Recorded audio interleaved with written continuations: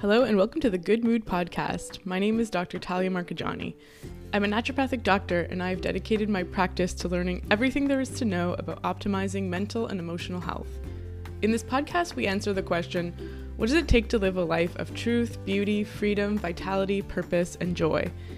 In a mix of solo episodes and interviews, I'll be talking about all the things that fascinate me: nutrition, nature, the latest science, psychology and psychotherapy, mindfulness and meditation, supplementation, and more. I'm so excited to have you here.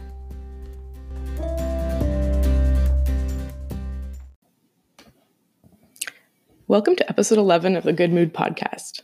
In today's episode, I talked to Dr. Daina Patel, who is a chiropractic doctor with a focus on women's back pain and plant-based nutrition. Daina shares her journey to a plant-based diet as well as her own personal struggle with inflammation and chronic pain.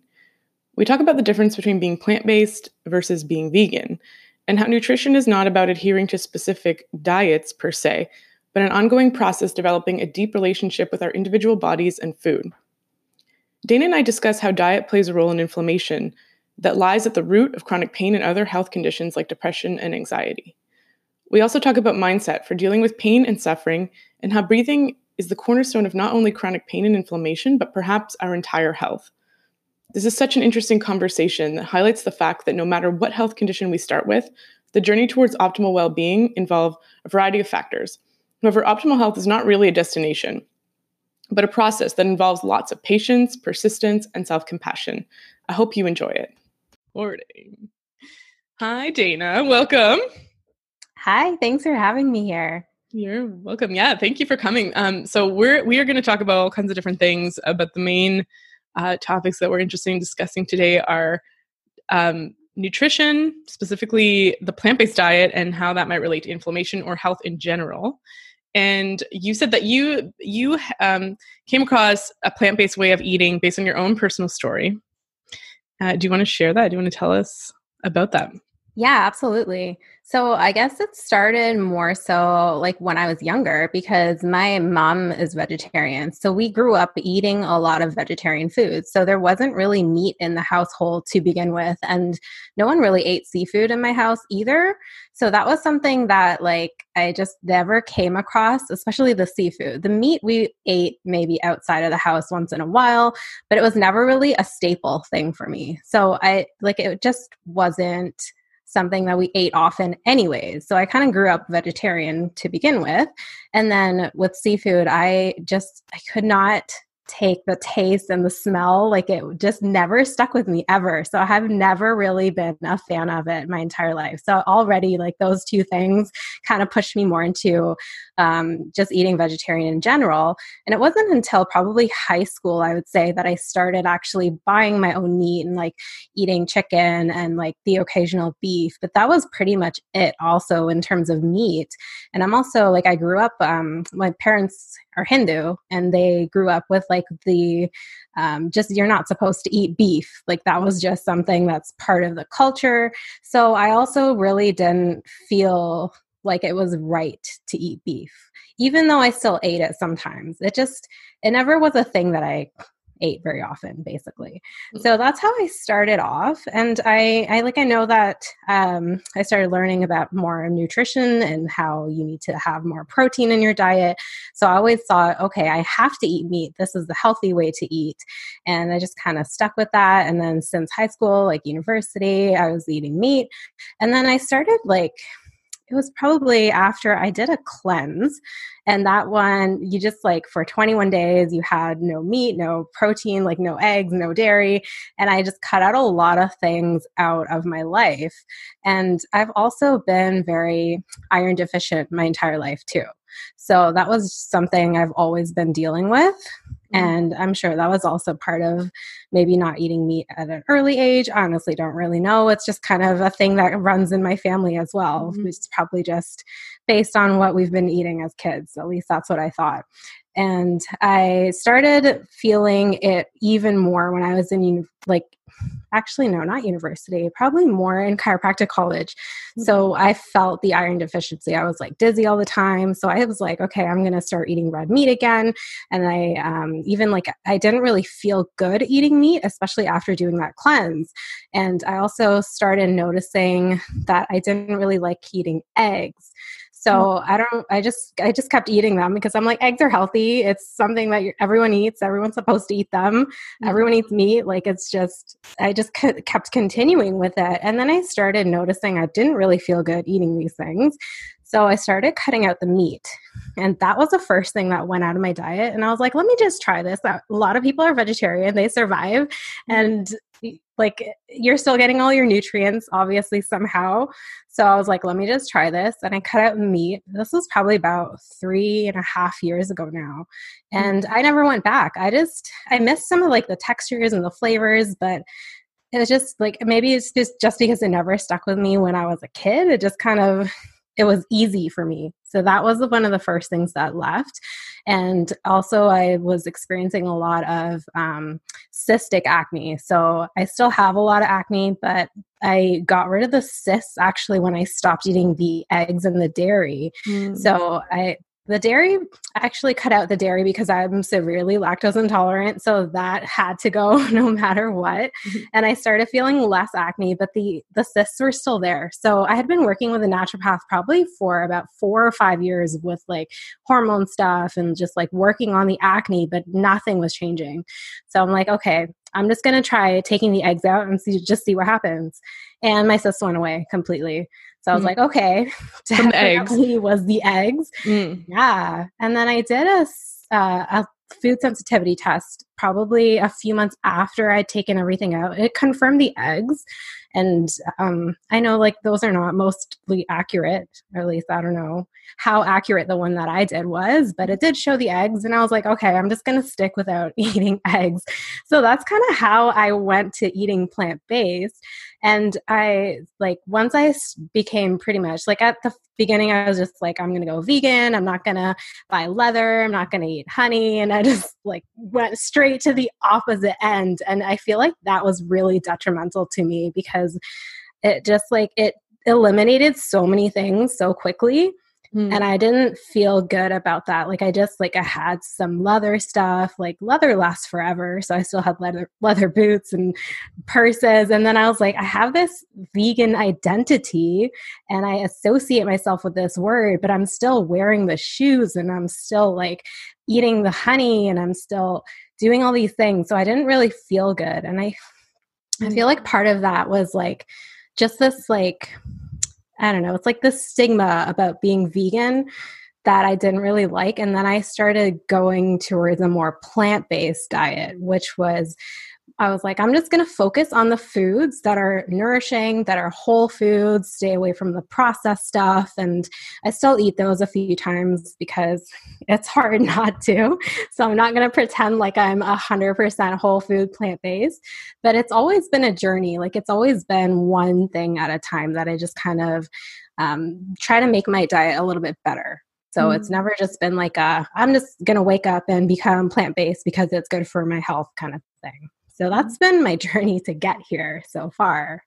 That's awesome. Yeah. It's like what I'm hearing is it's not so much about this, like trying to fit yourself into the mold of a prescription diet. It's like starting off with your heritage, how you grew up and how you normally would eat in your household, what you're used to eating, and then your own individual health needs, and then exploring your relationship with various foods. So eggs and dairy and, these foods are aggravating my skin and potentially my hormones and causing inflammation in my body. And so I'm going to remove these foods because I feel better, not because it fits any sort of dietary framework. And then just working sort of in relationship with your body to figure out what foods work for you and what style of eating works for you. It's like this idea of this individualized diet as opposed to adhering to a title or some sort of internet hashtag diet. What does your diet look like? Like what are the type of foods that you will consume? Yeah, so I mean, lately it's been a little bit all over the place, but for the most part, I focus a lot on the vegetables. I feel like that's the most important thing. And I do a lot of like lentils, beans, and tofu as well. So I stick to those as part of my proteins. And then I try to stick in a lot of healthy fats and like nuts and seeds. And I try to put them into anything. So if I'm cooking something, like just if like baking, especially, I'll throw in flax seeds and they're good replacement for eggs, anyways. So that kind of amps up the fiber. So I'm always trying to find ways to increase like the protein and the healthy fats, but also at the same time, like focusing on the healthier ways to do that with the fiber. And like everyone knows, or if you don't know, fiber helps to reduce inflammation. And even like with exploring all of these things and trying to figure out what foods I should be eating, I realized that I do have a lot of inflammation. And that was also leading me to things like just experiencing pain a lot more. So it was like, it doesn't necessarily cause the pain in itself because maybe it comes from injuries or something, but I've been experiencing a lot of neck and upper back pain for so many years. And even just like with treating it physically, I noticed it wasn't really making a big difference. And that's when I kind of associated like, okay, the way that I'm eating is helping to decrease my inflammation at the same time. So let me keep eating these types of things to help with that inflammation. And that also took me through like reducing my pain. So that's another journey that is kind of combined with this whole like, what am I eating kind of thing. Is the back and neck pain what brought you to become a chiropractor? Actually, I started experiencing that. This is a strange story too. So I was involved in a car accident 2 weeks before I started chiropractic college. So I feel like everything happens for a reason. That was not the reason that I started going into chiropractic college, but it has literally shaped me because that experience. Like if I hadn't gone through the pain myself, I don't feel like I would be able to relate in the same way to my patients that I do now, just because I was like, I've been there. So yeah. Totally. Right. And then you start noticing these symptoms of inflammation in your body. Maybe we can just go over inflammation in general. We hear this word thrown around a lot. A lot of people listening probably know a lot about health, but maybe we'll just establish a baseline of knowledge and talk about what is inflammation. Yeah. So, I mean, there's different types of inflammation, but the type that I'm referring to is more of like a systemic body type of inflammation versus like, say you sprain your ankle and you have a little bit of swelling, that's localized inflammation. And that's actually good. We want that to be able to actually heal. So you want a little bit of localized inflammation, and it becomes an issue once it's full body. So like, it can be just like a whole bunch of inflammatory cells that are moving throughout the entire body.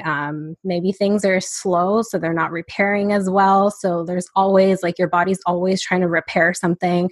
And maybe things like repetitive motions or injuries. Like if we're doing the same kinds of things like at work every single day, you're in this like cycle where you're just like your body is always trying to repair yourself, but you're injuring yourself and then it's trying to repair that. And then you just stay at this really like baseline inflammatory level that's just always there. Mm-hmm. So that's what I'm referring to, at least when I speak about inflammation in the body. Right. And then, it could cause symptoms like chronic pain in a certain area or swelling. Like water retention is a big one, I find, especially when it comes to food sensitivities. One of the things that we often say is like, if you notice these massive fluctuations in the scale, pay attention to the foods that you're eating, because especially if it's a food that you don't eat very often, it could be when you eat it and then notice a giant influx of weight. I actually lost about 25 pounds just from going plant-based. So like that was like a huge indicator for me as to that was inflammation weight basically, because I didn't really change much in terms of anything else. Like my exercises was pretty much the same. In fact, I'd probably been working out less. So I knew that it was 100% related to the foods that I was eating. Yeah, and it's so interesting. Like people say, "Oh, it's just water weight," right? When you start a new way of eating or start addressing food sensitivities, but the water weight, if it's related to inflammation, it's very important that that goes. You want the inflammation to go. You want your body to be in a lowered state of chronic. Like you don't want chronic inflammation. What you were saying is acute inflammation is beneficial because it's helping the healing process, but this chronic low grade inflammation can cause all kinds of. It's essentially at the core of every health issue: depression. And then chronic injury and chronic pain and all kinds of things. So that's so interesting. Yeah. And okay, one of the things you mentioned before we started recording was that a lot of people don't know the difference between plant-based and vegan. And how would you define the differences? Yeah, so I feel like a lot of this, again, comes down to a little bit of a stigma, but the way that I differentiate the two of them is vegan is more of a lifestyle and plant-based is more of a diet. So like in a vegan lifestyle, you're also, again, you're like, it's usually because you want to support animals and you're pro like animals, so you don't want to have them suffer, you don't want them to be like killed for no reason, you don't want to be using like their animal skin and fur and things like that. So like you also go for like non-cruelty where it comes to like clothing or even like the things like skincare where they're not doing any testing on animals. So that's usually when people are vegan, they incorporate all of that into their lifestyle. So it's not just the diet. So that's, I feel like, the biggest determining factor. And also plant-based, I've noticed people associate that with more of just like whole foods and eating like real foods that are nourishing versus eating like some people associate vegan with like let's say like the Beyond Burger or something that's very artificial and it's not like it's overly processed fake meats, and people associate that with the vegan lifestyle as well. So there's a little bit of, I feel like there's like a variation. Everyone's some type of vegan on that scale, but it depends on whether it's like you're including your lifestyle, whether you're eating like the processed junky foods or just like a fully whole foods plant-based. Makes a lot of sense, right? It's like so you might choose French fries or a Beyond Burger because your main goal is to avoid animal products. And whereas if you're plant-based, that's not necessarily, I mean, maybe that's a side benefit, or maybe it's part of the reason why you choose this particular way of eating, but you're also, health is one of the priorities. And so you're going to be choosing foods that are aligning you with health every step of the way, or as best you can. I mean, no one's 100% perfect. That's not what we're seeing. But so when I think of plant-based too, like one of the things that comes to my mind is like, I feel like everyone should be plant-based when I think of the name plant-based. So if 80% of one's diet comes from plants, even if it's not 100%, like what are your thoughts on that? Like, so I actually recommend like an 80% plant-based diet to most people. Obviously, the types of foods that you're going to be choosing and the things that you're eating should be for your body and for what you need. But essentially, that it's like what you said, you're focusing on like 80% like plant-sourced foods. So you're eating real foods that are like grown, so not things that are made artificially, and focusing on like vegetables and fruits and whole grains and things that are basically real foods. And then the 20% could be whether it's like the meats or like the seafood or the processed foods. You want to like, you don't necessarily need all of that. And again, it comes down to these labels that we just put on for, I don't know if it's just like for belonging or there's like you have to identify yourself with these things. So sometimes I don't even like to label it as like an 80% plant-based diet. It's just, you're just eating the foods that you need to for health, essentially. And if you want to eat more meat, then eat more meat. If you want to eat less meat, eat less meat. Totally. Yeah. I'm just, because I think, one thing that I think we talked about before, where I was like, I feel like my diet is plant-based, or okay, like today I was plant-based, but I had a couple of eggs, I had some chicken, and I had fish oil supplements. So that's not technically plant-based, but removing those three foods for my body wouldn't have made the diet healthier. So it is in essence a plant-based diet, but it has those extra ingredients that are just better for my own genetics as part Neanderthal, apparently, according to my genetics. Maybe I need a bit more protein, and some people might benefit from that. But it's about like you said, like just building from the ground up. Like, what does my body need? What are the foods my body is not into? And I think both of us likely, because you saw an ND and you're also in the realm of nutrition, and I'm an ND. This is an ongoing exploration, right? Like, what foods can I really just not tolerate? And for me, it's gluten, dairy, and then refined sugars for sure. But it's sort of this invitation for each individual to discover that, as opposed to reading on the internet, okay, plant-based or keto or paleo, and then just going for it. I mean, it might be an entryway into exploring food choices, but it's this idea of like building your own individual way of eating, which is really cool. Yeah, absolutely. I totally agree. And I feel like this is something that everyone can explore, because honestly, the way that I did it was you cut out foods for a little while and you just see how you feel.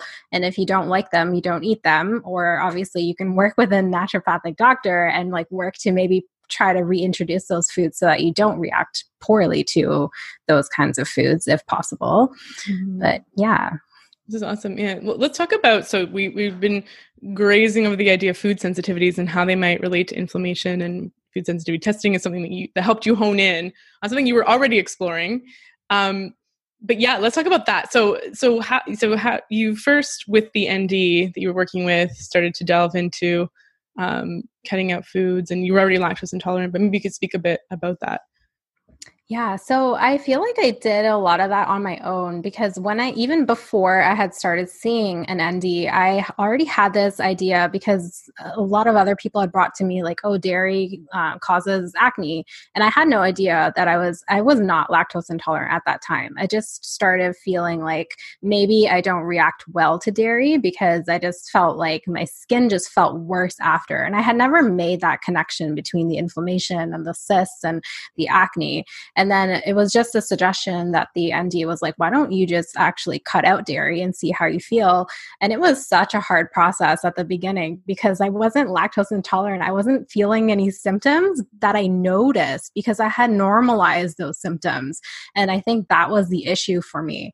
So it wasn't until I actually cut it out fully and I was like off of it for a few weeks that I actually realized, okay, maybe I am sensitive to dairy. Maybe I do feel these symptoms because I'm not feeling them anymore. So that was how I actually started understanding food sensitivities, because they don't teach you this. It's always like you're allergic to something, you have something like hives, or you have like a really bad reaction to it. You don't really associate foods with having these kinds of other symptoms like bloating or like gas or cystic acne, right? Like it's just not something that people talk about. So that was my first exploration into it. I didn't really know too much about the sensitivities until then.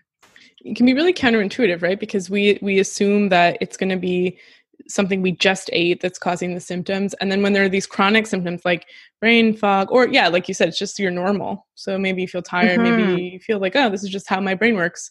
I always take a nap at 2 p.m. I always have this kind of this twinge in my knee, or this knee pain, or this ache, or whatever it is, or acne. And it's not related to diet, because when I eat a bunch of milk, I don't notice that I break out necessarily. And there's this idea of chronic low-grade inflammation related to low-grade inflammation in the gut that can be caused by a food sensitivity, which you mentioned is different from an allergy, which would produce an immediate reaction. You would get hives, or you would get maybe anaphylaxis or something severe and need an EpiPen, that whole thing, like the peanut allergy, versus you mentioned lactose intolerance, which would be, again, a more immediate reaction, because your body's just not breaking down that food. It lacks the enzyme to even break down one of the components of lactose or of dairy products. But this idea of the sensitivity, it's like the process is to eliminate a food, like you said, for a few weeks, observe a reduction in symptoms. But often I find the kicker is when the food is reintroduced, because we do it in a dramatic way. So you're probably invited to like go wild with your dairy. Like for 3 days, just have dairy like 3 times a day to provoke a response, or maybe not for 3 days until you get a response. Did you do that process? Did you do I didn't actually, I don't think I ever reintroduced it back in. Mm. So yeah, I just like, once I became severely lactose intolerant, I was like, okay, I can't do this anyways, because I was like popping lactate pills all the time. And I was just like, I can't deal with these symptoms. I'm just going to cut it out completely. And for me, dairy was like I know I'm not going to reintroduce that into my life again. Mm-hmm. I feel like I could probably test it out. So it's been, I think, 2.5 years now since I've been fully plant-based. So it's been long enough that I have not had eggs or meat. And like, it would be interesting to see if I did reintroduce them at this point, what would happen. But I never actually tried it when I first started cutting out the foods. And sometimes you don't really want to or need to, right? You're like, I feel better and I know it's this thing. So why would I want to feel terrible? I know when I did a reintroduction maybe a few years back, and it felt like a hangover. It felt like I'd binge drank the night before. And the next day I was completely useless. I felt like I almost needed to apologize to patients as I was not on my game. So a lot of people want to avoid that. It's like, well, I kind of know I feel better by avoiding this food. Yeah. Very interesting. And then you mentioned this like process of just ongoing tweaks to your diet, and how does that look? So I started with the processed foods because I knew that obviously is not good for health. I don't feel like it's good for anyone's health. Maybe I'm biased, but so I started with I think I started with flour first, like taking out the white flours, maybe just trying to transition into like a whole wheat pastry where it's similar, but still not quite the best for you. And it's always been like a step process. Like, and I wait for maybe like finishing it and not having brought in any new flour into the house and like trying new things and just kind of slowly, gradually doing it. I never do it all at once, like cold turkey, because I know I'm never going to stick to that kind of habit. So it's always been a very slow, gradual process of doing that. And I did the same kind of thing with sugar. Like I used to eat white sugar all the time because that's just what we had in our house growing up. It's just something that you're used to. You just normalize it as being, this is sugar. And then I learned about like, okay, cane sugar, that's a little bit less processed. I switched from white to cane. And then I started switching into like, I do a little bit more like maple syrup honey or coconut palm sugar. Those are my favorite ones.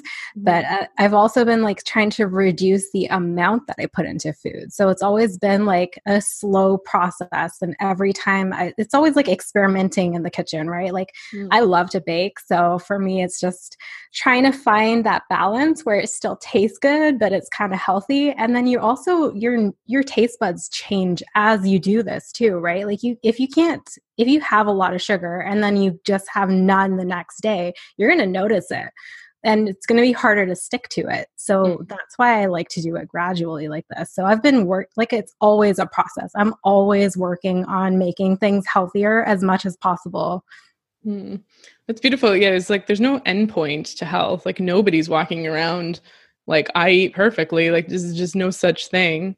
And I think it's beautiful, this idea of having a goal or sort of knowing what direction you want to move into and making that a gradual process that just becomes second nature. Because I think our jobs are to think about health and food, but the average person is not interested in being obsessed and nitpicking over everything. And that's probably not healthy. Like that enters the territory of orthorexia. And so you kind of just want it to be something that serves you and something that you just do automatically. And so it's like you build a repertoire of recipes or recipe tweaks that you might be doing by adding different ways to sweeten your recipes. And it doesn't even become something you think about. You go to the grocery store and you buy your regular things and it probably doesn't involve white sugar anymore. And that's not something that you have to use willpower, it sounds like, to do. And it's just, like you're just slowly changing habits and tweaking things to get to move in the direction that you want to. Yeah, absolutely. And I feel like you said, there's no end to it. You can always improve on it. But then if you're in this mindset of, oh, I need to be healthy, and you're restricting yourself and you're cutting out everything all at once, I feel like that's unhealthy. Just like having so much focus on what you're eating all the time. I don't know anyone who can keep up with that. Like I don't have time for that. Totally, right? Or if you're constantly restraining yourself, I think of it as like holding a beach ball underwater, right? You're like, Yeah. eventually you're going to let release because nobody can create that sort of energy for forever. And it's going to pop up. And then there's a sense of failure. There's often this phenomenon of going way back, or people say, oh, I went on vacation. Everything kind of went off the rails. And that's not it. Like we want to build in vacation and birthday parties and, things into our lives and not make Yeah. it all about willpower and Absolutely. Like I'm not going to lie, I still eat white sugar. It's just not as often because like I've lost that taste, the affinity for it. I just don't like it anymore. And I know it's not good for me because I feel like crap right afterwards, but you want to still have those indulgences. You want to still be able to have fun and enjoy life so you're not completely restricting yourself. That's the way I live it, at least. Totally. That's awesome. Yeah. Yeah. You're like, if there's, a slice of cake at a birthday party, yeah, sure. Like I'll go for it. That's awesome. And you mentioned so what do you, how do you work with people when they're moving towards a plant-based diet, or are there specific ways that you will coach people around, moving in this direction of health? Because we were talking about you, but how do you work with clients or patients? Yeah. So if they're interested, I mean, obviously they need to want it because if you don't want it, you're not going to stick to it. But if like the goal is health, I want to focus more so on the processed foods and like even like the processed meats and like those types of things, getting that out first and replacing it with something that's sustainable. So something that they can actually incorporate into their routines, something that they can stick to. And then also it involves the entire family, right? So if you're going to be cooking and everyone else is eating, then you obviously want to make sure that everyone's eating. If you're making like 7 different meals for 7 different people, you can't sustain that. So you also have to think about like the dynamics of how you're going to be incorporating all this in. So I do it very individual based. Like if someone wants to go straight into plant-based, like I am helpful in the way that I can like help them like transition what types of foods to switch for what, because sometimes that's the issue. Like trying to find a replacement for something, I find that that's probably the biggest hurdle for most people. When it comes to things like dairy, that's a little bit easier. Plant-based milks are available like everywhere. So that's so easy to switch up easily. But things like butter, that's a little bit harder. Things like eggs, that's really difficult. So like helping them try to find different things. And also you want to stay away from maybe even calling it the same thing. Like you don't want to call it a vegan egg if it's like the mindset kind of behind it. So transitioning people also involves like, for example, you want to make sure that they understand that this is not necessarily a replacement for the food. It's just a new way of eating. So for me, if I have like a tofu scramble for breakfast, some people are like, oh, it's like a replacement for a scrambled egg. But no, it doesn't taste anything like that. But if you go in with that mindset of like, this is a replacement for a scrambled egg and it doesn't taste like that, you're going to hate it. And then you're not going to want to eat it again because you're just missing the eggs. So there's a lot of different ways to kind of go about it, but like mindset is one thing that I work on, trying to transition different types of foods. That's something I work on, and I do it gradually. So I never tell anyone to cut out everything all at once. Like if you want to cut out dairy, you want to maybe try replacing the milk in your coffee. That's it. Like we want to start one step at a time.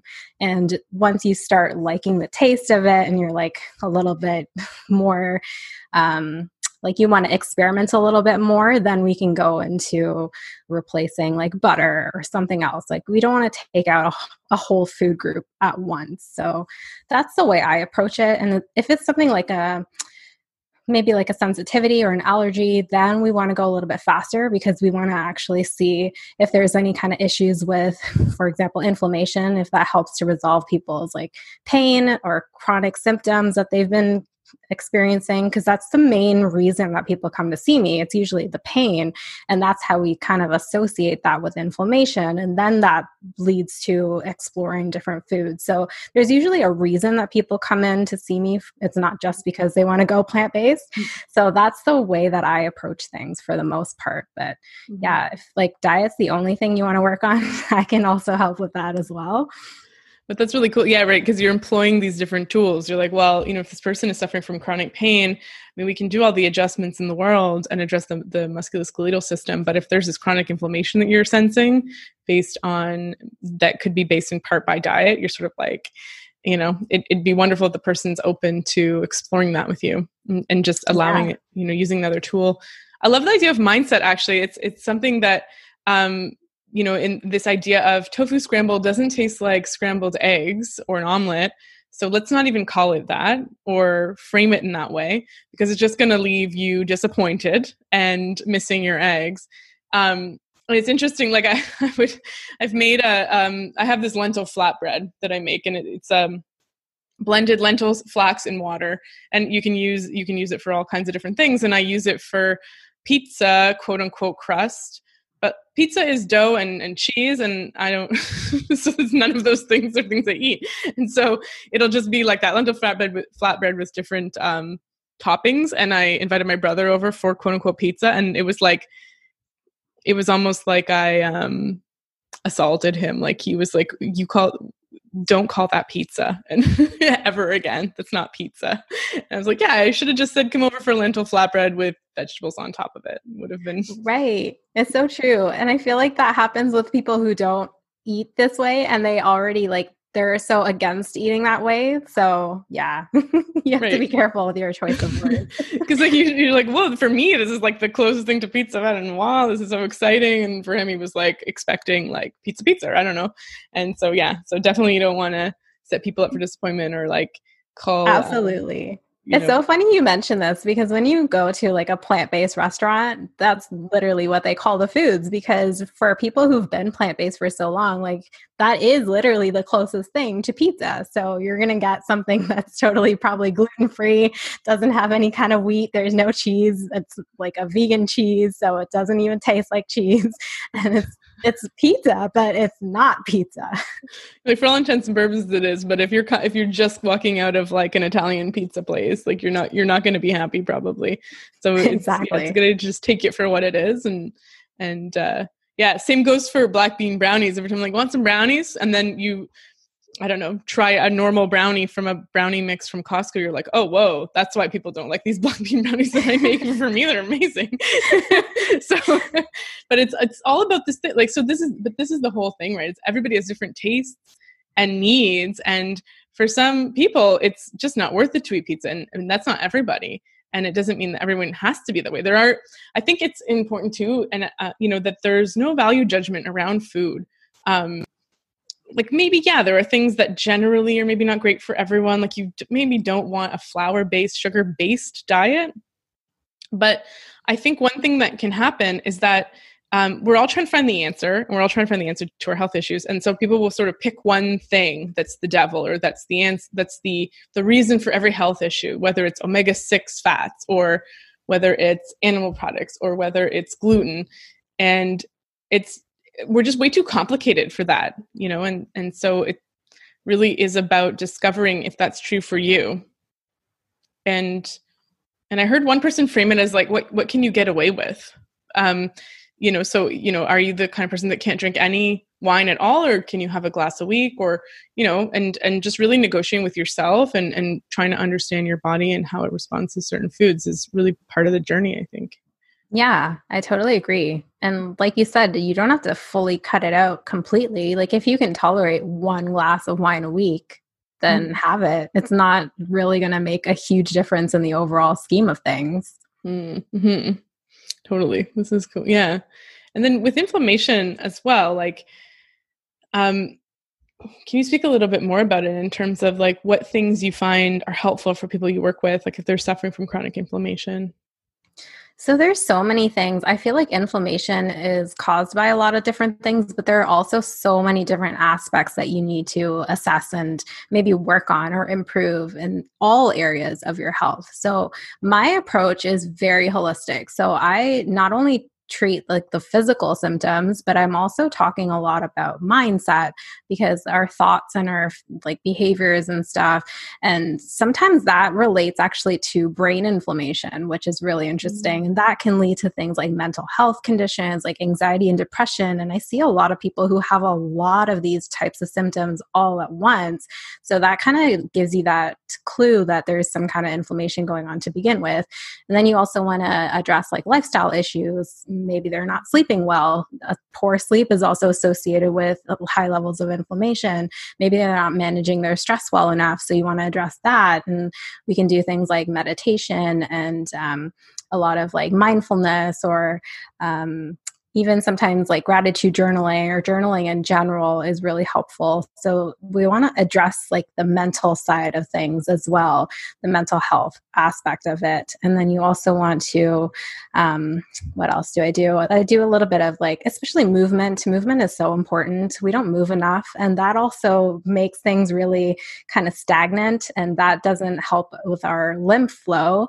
And if you aren't aware, like your inflammation cells are inside of your lymph. So the circulation of your lymphatic system, it's done by movement, because it's not the same as your circulatory system where there is like a pump. Your heart is actually moving the blood, and there's all these valves and stuff to help with the flow. You actually have to move to get your lymph to move. And that also helps to reduce the localized inflammation in certain areas. So movement is a huge part of it. So I address all of those things, because I feel like if there's even like, if you address it from one aspect, you're still going to have all the other things leading to the inflammation. So I feel like a holistic approach is the best way to do it. So that's the way I treat my patients. Right. It's like stacking these various things, like get you moving, move the lymph, reduce any foods that could be contributing to this chronic inflammation, work on the skeletal system to make sure that things are in alignment, and like working up, like we have as NDs, the therapeutic order. It's similar, I think, in any healing profession where we're trying to pull in all the different factors that could benefit the person to address it holistically. It's never one thing. I mean, rarely, right? Especially when things are chronic. Yeah. And people have been dealing with this stuff for so long. So they've been doing these types of things. Like maybe they're not sleeping well for years. Like that takes a long time to kind of reverse too. So these things also take time to heal. And like the inflammation takes a long time for it to go down as well. So even chronic pain, like it takes many years to get to that point, also takes many years to get out of that point. So it's a lot of work. Right.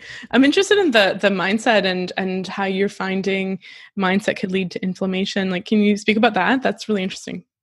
So I've read a lot of research showing how things like depression and anxiety and like all these, like a lot of mental illnesses can be caused by inflammation in the brain. And that might be probably caused by inflammation in the gut. So there's a huge connection between like the gut and the brain. I'm sure you talk about this a lot as well. So that's where it stems from. And then you like your thoughts and stuff, inflammation kind of makes everything more sensitive. So if you have any kind of sensitivity like to pain, there's usually a chance that there's the nervous system being involved. So whether that's inflammation along the spine, the nerves, or the brain, that's usually where you get it. And that actually amplifies all of your symptoms. So it makes everything feel a lot worse than it actually is. So that's where the connection comes from. So things like the research that I've read, things like mindfulness, CBT, doing things like the affirmations, just being more positive with our thoughts, and meditation have actually all been shown to reduce brain inflammation, which again helps you feel less pain because you're perceiving less pain, because the brain is where you perceive your pain. It's different for everybody. Everyone's going to feel a different level of pain. But if you have a lot of inflammation, you're more sensitive, you feel more pain. So if we can start to reduce that, it doesn't necessarily, like the pain levels don't necessarily tell us how much damage is done in the body or how much like tissue damage there is, whether it's like a really big injury or a small injury. So everyone's going to feel a different level of pain. So that's why we want to address it from all those areas. But I really like having that brain inflammation go down as well, so that people feel less pain and they feel better. It's a great way to frame it, actually, because this is one of the issues, is that we enter into these vicious cycles. So yes, inflammation, low-grade inflammation, maybe arising from the gut or wherever else in the body, could cause depression, anxiety, or just low mood. But what if that depression, anxiety, low mood generates depressed, anxious, low thoughts that then feed back on that inflammation? Because it is true. I mean, those kind of thoughts, like we know from CBT, that our thoughts can influence our emotional states, and then those emotional states are chemically based, and that can feed back on the inflammation. And then this idea of pain as subjective, and my dad would joke that, so he gets headaches, he used to, before he was gluten-free, and he would go to doctors and they would say, oh, it's all in your head. And he's like, well, yeah, it's a headache. and I think this can be seen as a dismissal, right? Like, your pain is subjective, but there is a subjective nature to pain. And it reminds me of, like, I remember, sorry, it's like a story, but I did a 10-day silent Vipassana meditation retreat in 2018. And it's an extremely painful process, and maybe not a great process for your skeletal system and your muscles, because you're sitting for 12 hours a day in the same posture, and that could be pretty excruciating, even for someone who doesn't suffer from any like specific joint issues. But I think it was around day 5 where we started entering into a practice, like the actual Vipassana practice, where we weren't allowed to move for an hour at a time. So we were allowed, maybe you can adjust your hands, but you can't cross or uncross your feet. You can't change your, you can't stand up or anything like that. So you're sitting without moving. And the amount of pain that I was feeling was horrific. And then at one point, something inside me just let go. And one thing I learned was that it was about the resistance to the pain and the relationship with it. And it was a really interesting experience. It was like, I mean, it's not good, obviously, to push past pain. That's not what I'm saying. But it was this idea of, it was about this almost this low level muscular tension or muscular resistance I was employing to brace against the pain that was further creating tension and further causing more pain. And so this idea of using mindfulness to work with chronic pain like migraines or chronic back pain has been really powerful in research. Yeah, that sounds like a really intense experience. It's crazy. Yeah. Yeah. But yeah, it's funny how that happens, right? Like, it just took a shift in your mindset to kind of push past that pain, so to speak, not necessarily like pushing past it, but you probably started feeling less once you started becoming more mindful of it. And it's a lot of, again, like, it's a lot of the mindset, right? So yeah, it might be all in your head, but it stems from somewhere. So it is physiological still in some sense, but yeah. Well, yeah, like if you have arthritis, it's not all in your head. The pain's being perceived there, but it's starting from your knee. But and obviously, I mean, pain is our, it's a communication from our body to our brain to influence our behaviors. So it doesn't, when we feel pain, it's a lot of that communication is about immobilizing or not moving that part that's experiencing pain to prevent injury. But in a lot of cases, that's not necessarily correct, right? So like with osteoarthritis, you should be moving. And so your knee is sending you signals that you should stop moving. And sometimes we need to rewire that a little bit. Yeah, I feel like there's a lot of fear associated with that. As soon as you feel pain, you're like, oh, I shouldn't move it because moving hurts and that causes more pain. And then you feel like it won't get better. It'll just get worse. But in fact, like for most cases, it's very rare that you would be told not to move. So movement is usually really helpful. Even though there's pain, you want to, of course, keep that tolerable because you don't want to have it like cause more pain and like lasting pain, but there is like a little bit of pain usually associated with it. And I feel like people are scared of that, so they kind of stay away from the movement. But in fact, it's usually really helpful because again, it's going to help move your lymphatic system. It's going to help with the inflammation. So you'll eventually feel less pain. Mm-hmm. Yeah, it's usually like pain at the onset and stiffness, and then it decreases as you keep moving. But we are taught, or our instinct is to not move when we feel pain and discomfort. What other mindset techniques, like, can you walk us through it a little bit more and talk a bit more about that? Like what kind of mindset things you employ for decreasing inflammation and things like that? Yeah, I think I focus a lot on meditation. For me, like the breathing aspect and being able to breathe through the pain is really helpful. And it's also, it leads back into when we're scared or when we're like afraid or when we have pain, you actually stop breathing into the belly. So that's not good for many reasons. That helps with actually calming you down. So it helps you move into more of like that parasympathetic state. So even if you're like, I don't want to meditate, I don't know how to meditate, I'm like, if you are worried about like bringing up painful thoughts or anything, I always tell people just to focus on the breath, and that's really all you need to do, and that is meditation in itself. Like that's the main thing that I focus on. So breathing is probably one of the most helpful tools that I find, and it's also good from a core strength perspective because a lot of people don't know this, but your diaphragm is a core muscle. So if you're, for example, having back pain and you need to work on your core strength, breathing is going to help you reduce that, the tension, the anxiety, the stress, and the things like that from like a more of a mental state. It's also going to help you strengthen your diaphragm, which is a core muscle. So you'll actually start feeling less pain once you start putting more strength into the areas that have either become weak over time because, again, you're scared to breathe, because breathing is one of the things that I feel like goes the first. Like it's the first thing that people stop doing as soon as they feel pain. You like hold your breath, you're like terrified. But I find that one is probably, it's such an easy tool. Everyone can do it. And it's really one of the most helpful things. So I help with breathing, and that starts to shift your mindset because you're focusing on the breath rather than the pain. And then I always help people come back to that tool. And yeah.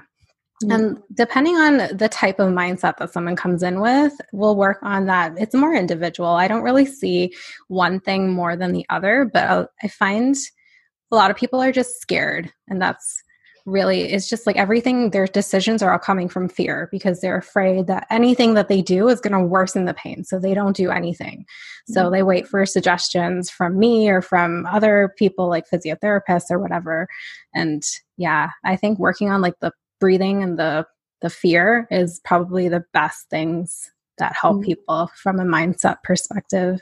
It can be really powerful breathing. Like it activates the parasympathetic nervous system, as you said. And then this idea of breathing into the area of pain has this relaxing effect and moves the energy through the body, like even in traditional Chinese medicine, this idea of qi, but even this sensation of how this like underlying muscle tension where we guard around a painful area that actually, like I mentioned before, contributes to furthering pain. And through breathing, you sort of just, try and subconsciously relax those areas. Yeah, and just kind of lean into it a little bit. Right. This idea of it, like being with, I think I used to suffer from migraines, not as much now since taking out gluten. That was just my individual, my own experience. But just being curious, there's almost a sense of being curious about the migraine. And so sometimes just feeling it and just being with it. And it's not pleasant, and there are moments of real unpleasantness, but it's not just a chronic unpleasantness. Like it'll be a pulsation, there's a radiation to it. It's like looking at it as an observer, and that's a very mindfulness-based attitude towards pain. And it doesn't mean I want it or I want it to keep going. And sometimes I will just grab an Advil to get on with my day. But relating to it in a different way is really interesting. And I think if it's someone who's dealing with chronic pain that just can't do Advil every day, it's an interesting technique to start using. Yeah. And it's difficult because when you've been in that pain, that state of like being in pain all the time and constantly being in it, it's really hard to see yourself without pain. Yeah, it takes a lot of practice. Yeah, I mean, there's a whole thing there. It's like we can identify with it. Yeah. What do you see with that? I know that's very individualized, but. Well, I mean, I guess I'll tell you a bit about my personal story because it wasn't until I actually started doing this. So it was a lot of I started off with the physical treatment of the chronic pain, and then it went to the nutrition side of things. And then I started exploring all of this. So, like from a mindset perspective, just from a mindfulness, doing meditation, and like actually thinking about not feeling pain. And that was really what started shifting things for me. So I figured like there's something here. So I'm still on the process of actually researching a lot of this stuff. There's a whole new world that's kind of opened up to me, especially in the last couple of years. And I've been slowly starting to teach people the things that I've learned and trying to incorporate things like meditation. It's such an easy thing to do, but there's so many different levels to it. Like you can really go deep with your meditations. You can really focus in on the source of the pain, and it takes that practice. So like it just takes so much time for you to get to that place. But once you start it and you go onto this journey of like, you're just like kind of focusing on that pain-free level, you can easily get there. And that's what's really helped me a lot. So that's what I try to teach a lot of my patients who've been in that state for a long time. Like just start very slow, do small things, and it's not going to feel good right away because we're not used to this idea of meditation or like focusing on our breath. So that's where I start everyone off. And then it depends on where it leads. Like everyone goes in different directions after that. Some people don't like it at all and they just don't want to do that type of treatment. Some people are super into it and they like find huge transformations. So I find it's so important. And I've learned this from a coach of mine who I think got it from Tony Robbins, but they said mindset is 80% of the work and 20% of it is just strategy. So if you're not really focusing on your mindset, if you're not like thinking of positive outcomes, if you're like, oh, I'm going to be stuck with this pain forever, there's literally no hope for me, there's nothing I can do about it, those are the negative thoughts that keep us stuck. So we want to shift towards a more positive outlook and like feeling like there's hope and having someone there to support you and coach you through it and making sure that you like sometimes we just lose that sense of thought, right? Like you feel like you're stuck, you feel like you're trapped and that there's nothing that you can do. So just having someone there to kind of say, no, you can do this. You can be pain-free. It's totally possible because it's helped so many other people. And just having like that light at the end of the tunnel, I feel like is really helpful. Totally, right? Because especially considering that healing is not necessarily a linear process, that when we go into these, if it's a 2 steps forward, 1 step back kind of situation, which for a lot of people it is, when we have that 1 step back, it can be really disappointing or defeating. And it's nice to have somebody with the bird's eye view coaching you along. I wonder, like with the meditation. And so when you're talking about your own story and trying to, often with meditation, when you turn towards pain, it can amplify initially. Is that what you found?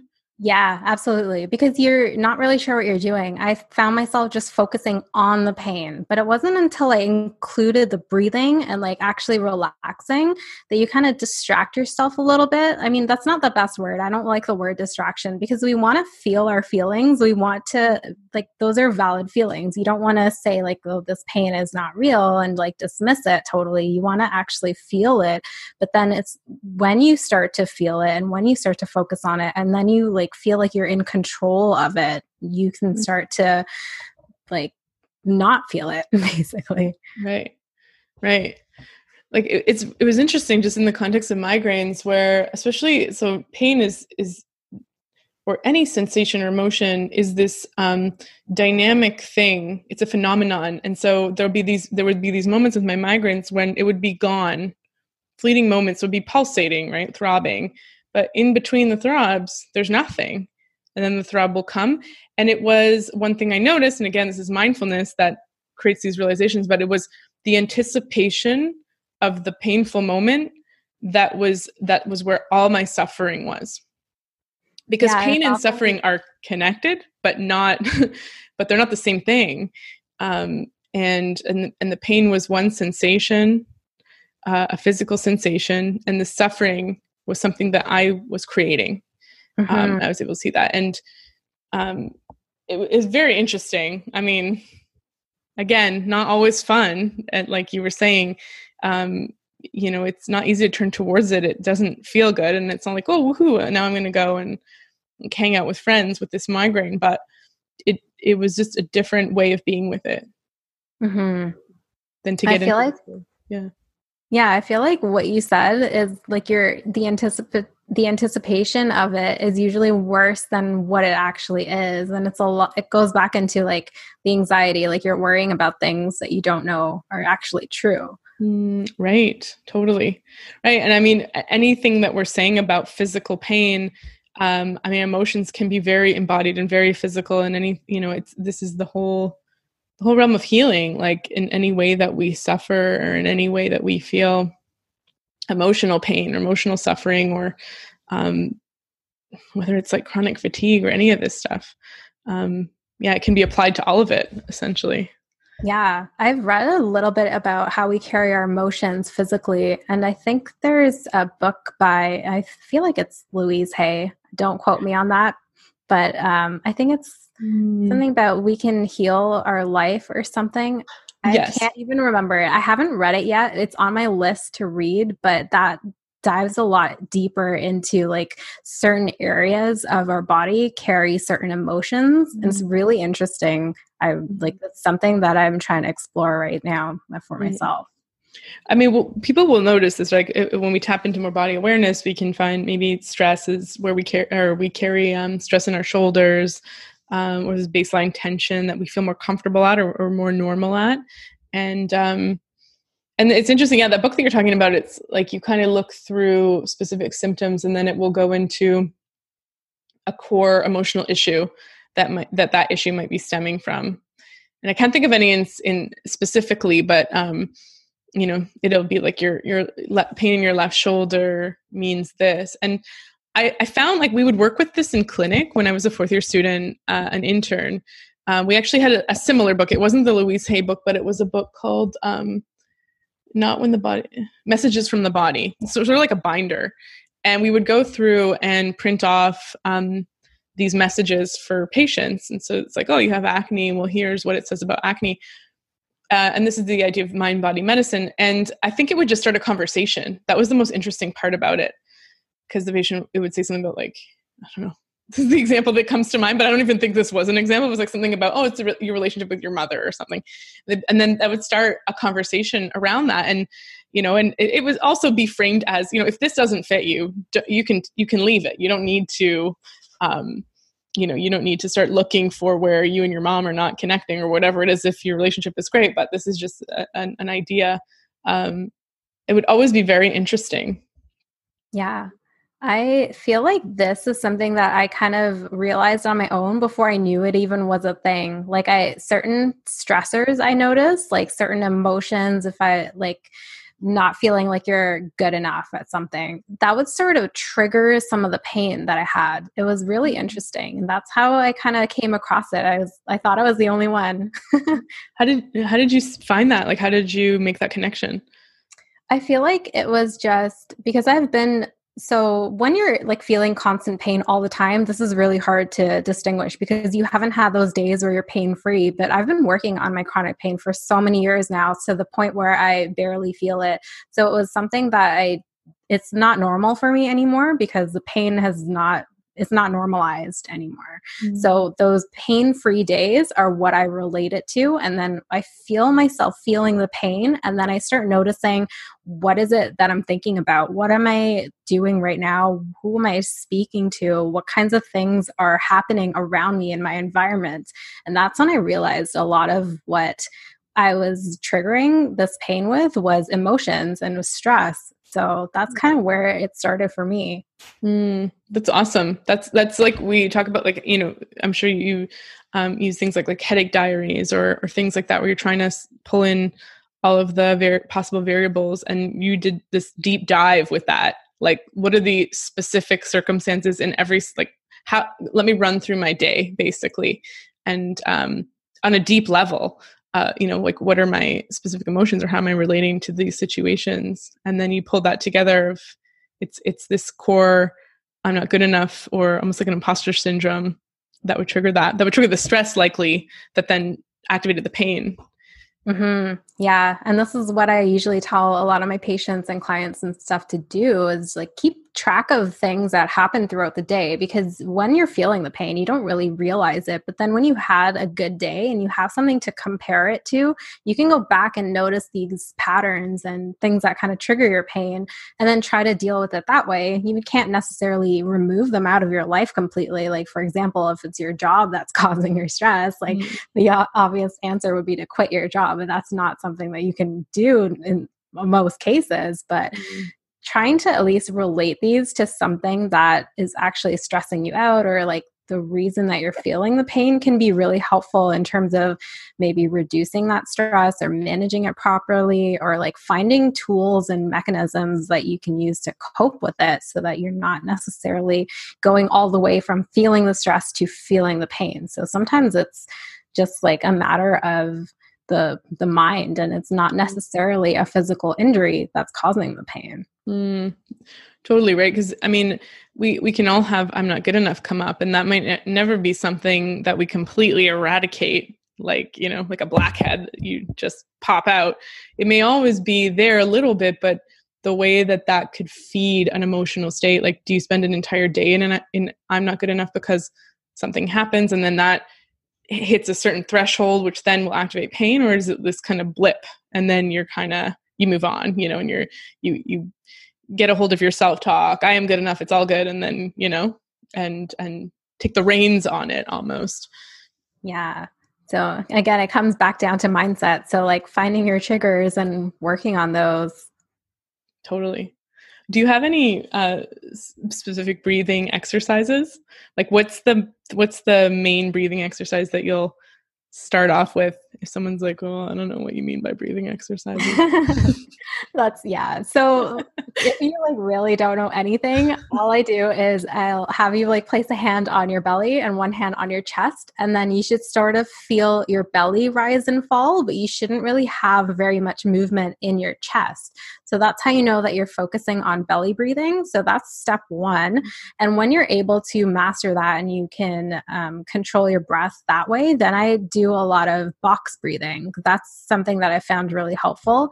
There's so many different variations of this, like where you hold it for longer, but box breathing is essentially you're doing an inhale for 4 seconds, hold for 4 seconds, out for 4 seconds, and then hold again for 4 seconds. So it's just this cycle of 4 seconds.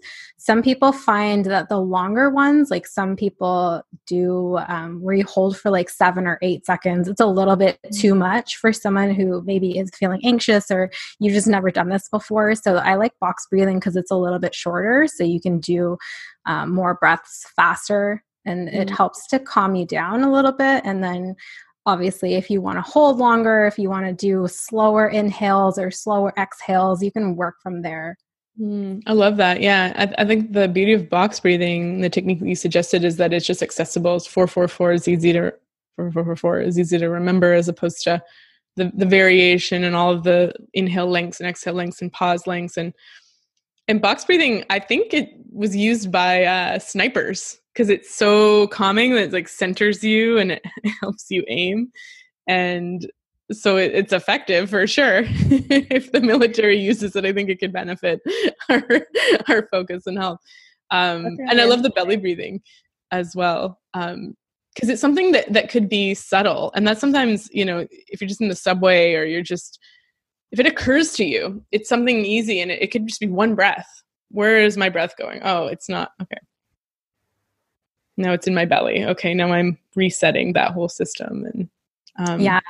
And sometimes the breathing into our chest, like the shallow breaths, actually lead to a lot of neck pain and headaches. So for anyone experiencing those, I especially recommend the belly breathing, because what we do is we end up using they're called the accessory muscles of breathing. So we use like the muscles in our neck, so the scalenes and the upper traps and things like that. And those tend to tighten up, and then we start feeling pain in those areas. But it's because we've started using those muscles as our breathing muscles. So once we stop and we relax those and breathe into our stomach and activate our diaphragm, it actually helps with neck pain and headaches too.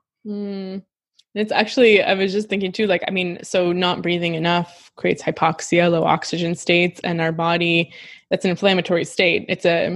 creates damage in the tissues, and then the whole immune system activates, and then we get inflammation. And it's one of these ways that could trigger autoimmune disease even. It's pretty powerful. So oxygenation of our body is not only good for the nervous system, relaxing tension, but also for lowering inflammation. And so many cultures and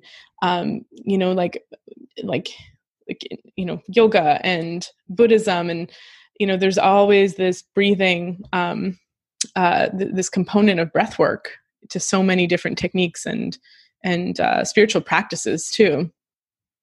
Yeah, it's such a good tool, and I feel like a lot of us could benefit from it. So if you're not breathing, this is your chance to try it out.